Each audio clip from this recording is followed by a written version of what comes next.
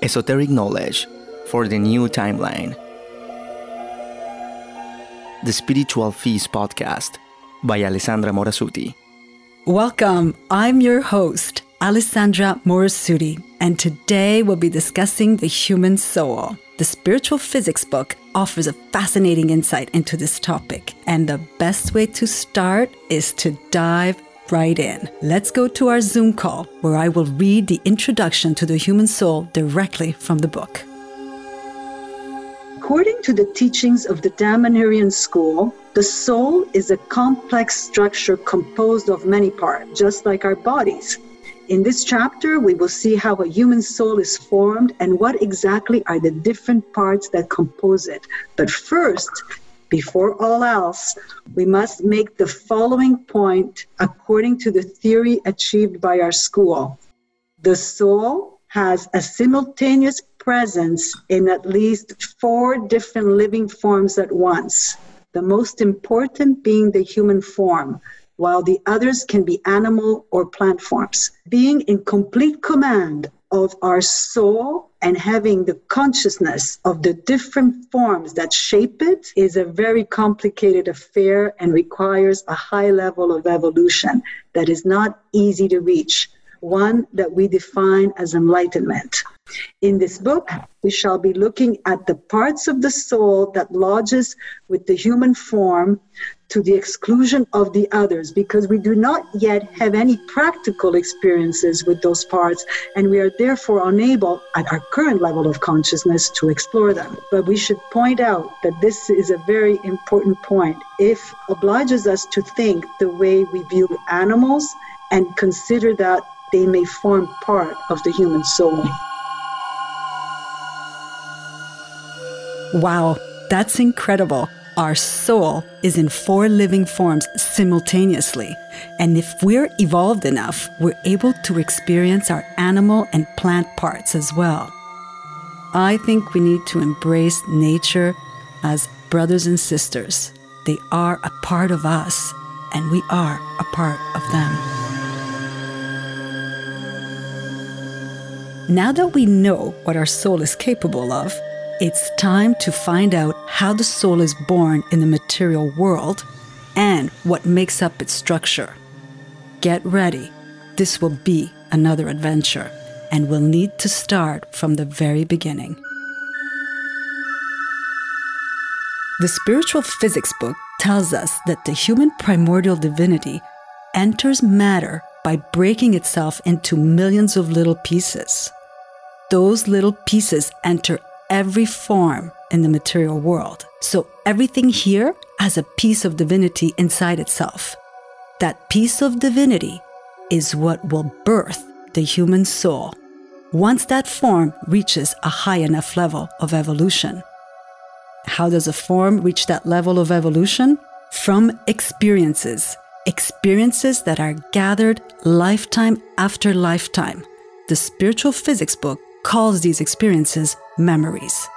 These memories get stored in the threshold, that in-between place between matter and the real. That's where the attractors, the droplets of the real, pick them up and take them into matter again and again, so that the memories can expand, grow and evolve, or, as we say in spiritual physics, reach complexity. Now let's go to our call and see what happens once the memory reaches the right level of complexity. The information that is left in the threshold by the attractors, the real, is the memory of the form. It becomes more and more complex as it builds experiences, and they become known, these memories, as knots of intelligence. Then once these knots of intelligence reach a certain level, they do an evolutionary jump and they become the divine spark ignites in them. They regain their memory, they regain their consciousness, they regain free will. And this is where the human soul begins. So memories become knots of intelligence. And this awakens the divinity in that form. And that's what starts to birth the human soul. Now let's go listen to what happens next. the node of intelligence that now has the divine spark transforms into a personality, because now it's no longer the node of intelligence, but becomes a personality which is gathering memories from our previous lives. Did you get that? Nodes of intelligence now become personalities that are memories of our past lives. Can this get any more extraordinary? Yes, it can. In spiritual physics, it always does. Come listen as we learn more about the attractor's role in all of this. We can now move on to consider what the human soul consists of.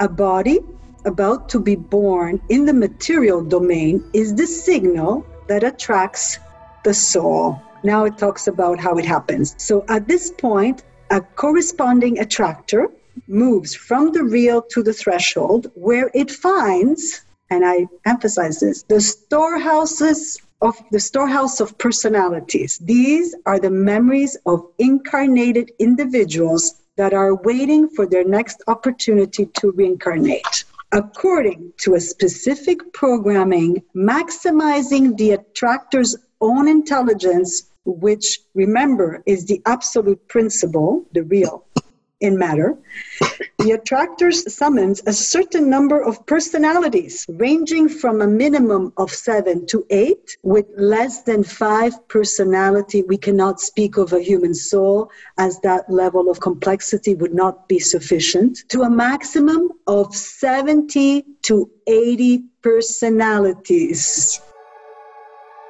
The peculiarity of this theory lies in the fact that these personalities belong to different deceased individuals, each with their unique characteristics, who have lived in different periods of time and therefore do not relate to one another. When the attractor summons them, they become part of the same soul. And this newly formed structure, attractor and personality, enters the body about 5 to 6 days before birth.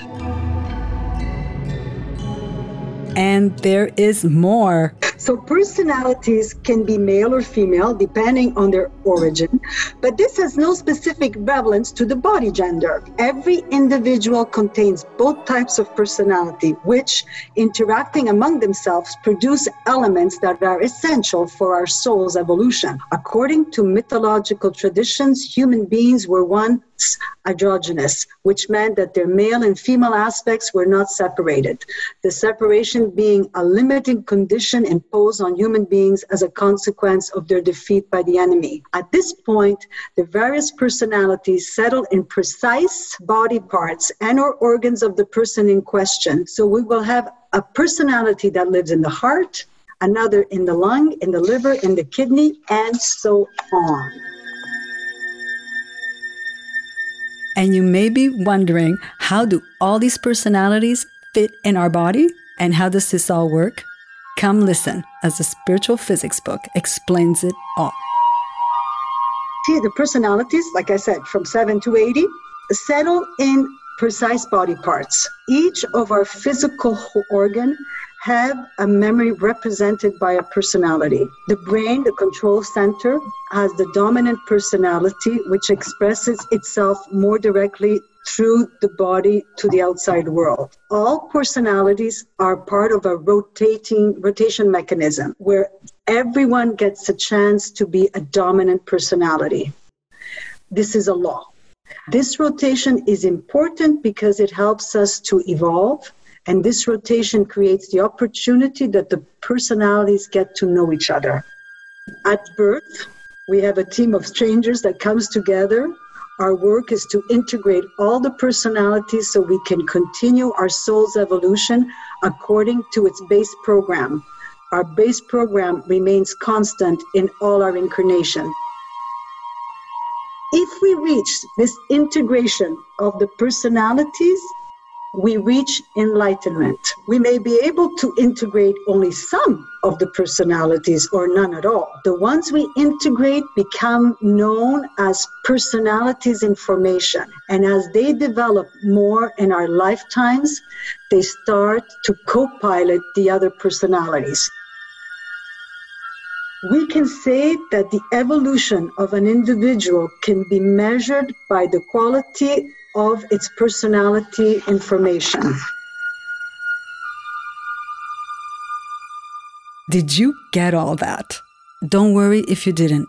I'll do a little recap here. So first, we have the attractors that summon a team of personalities that our soul need to integrate.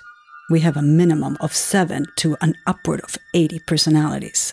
The personalities settle in different body parts. Their goal is to work together to integrate themselves with the final goal, enlightenment. Now let's take a little pause, listen to a bit of music to let all of this sink in.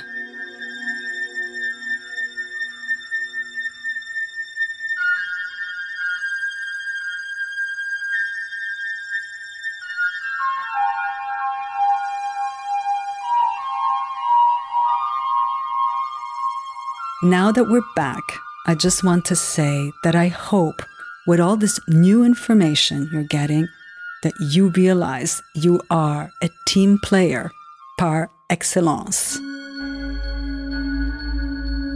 Now let's return to the call and see how all our personalities work together and what we may experience when they don't. The control room of the body is in the brain, with 2 personalities controlling it at all times, one living in each hemisphere. So if we're a little confused, pat ourselves on the back. The left hemisphere is rational, the right is emotional. Consequently, we shall always have dominant personalities with opposing characteristics, creating doubt. Doubt is an important internal mechanism. It's what allows interaction between the personalities, and it helps us integrate our personality. Once we do that, the control room is more stable and we get clearer directions. Now it's time for your soul to meet the Lords of Karma. Come hear what role they play in all of this. To determine and direct the evolutionary program of the individuals, some new forces come into play known as the Lord of Karma, beings that finish their evolution.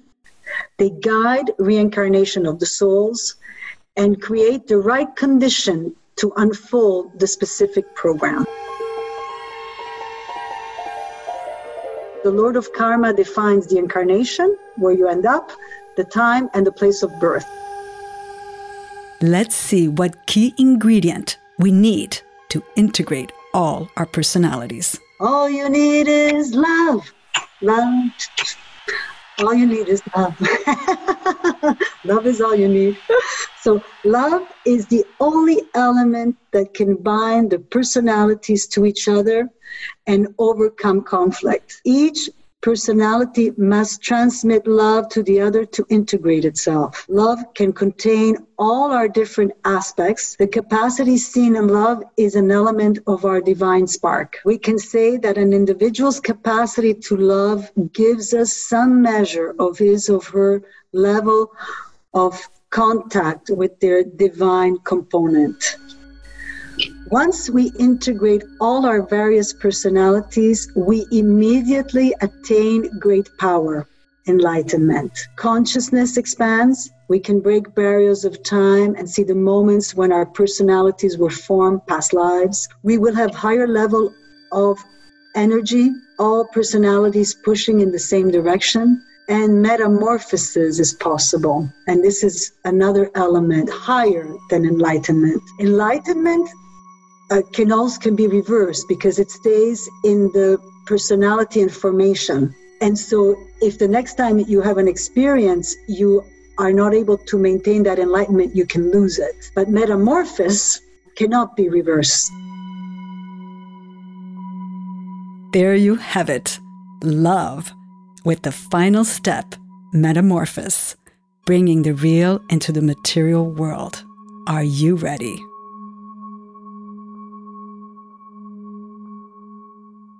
There are 2 last points to cover. The first is, what happens to the soul at death and reincarnation? For this, let's go back to our Zoom call and see what spiritual physics has to say. The physical body stays in matter, and what we're made of, the soul, leaves. The attractors go back to the real, leaving the personality in the threshold. So we are left in the threshold. The personalities disperse in the threshold and wait to be called forth again. Personalities that have reached a level of evolution can remain on the attractor and travel to the real, but then return to the threshold. Our reincarnation, we are made up of personality information, that these personalities that have a continuous history with us and are made up of those personalities we have integrated in the past. And the ones we haven't integrated, we lose. And then we have new personalities that offer us new possibilities that are added to our core personalities that we have integrated. This is the line, and this is in line with complexity. The structure of the soul is to assimilate increasing number of personalities. And for our second and last point, we return to the beginning. Remember the piece of the divine that is in the form and starts all the soul process? Well, it's also where the journey returns to. Come listen to how important that divine piece inside of you is. One last, but certainly not least important thought regarding the soul. In a final analysis, personalities are like the skin of our soul rather than the deeper part, which is instead represented by our divine spark and our individual program or goal. While we can host hundreds of different personalities from life to life, which have also passed through other individuals before us and will pass through others after us, our soul's mission is an element that remains constant throughout our many lives. From this, we can deduct that our individuality should not be sought in the characteristics of our personalities, but within our divine component, which, as we shall see, is a reflection of one of the 163 base elements that composed the primeval divinity. Isn't this a fascinating topic?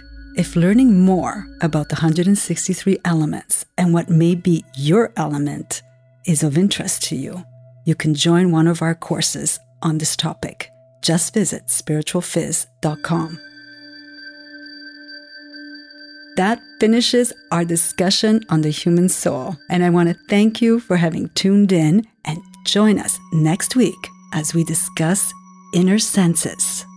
These are the additional potential we get once we have a human soul. I want to thank my producer, Santiago Bedoya, and our musicians are trees. Yes, you heard that correctly, trees. This is made possible by an ingenious device called the music of the plants. If you want to find out more on the plant device, joining our book club, upcoming trips and courses, visit my website at spiritualphys.com. You can follow us on all social media and podcasting platforms at Spiritual Phys. See you on the next episode.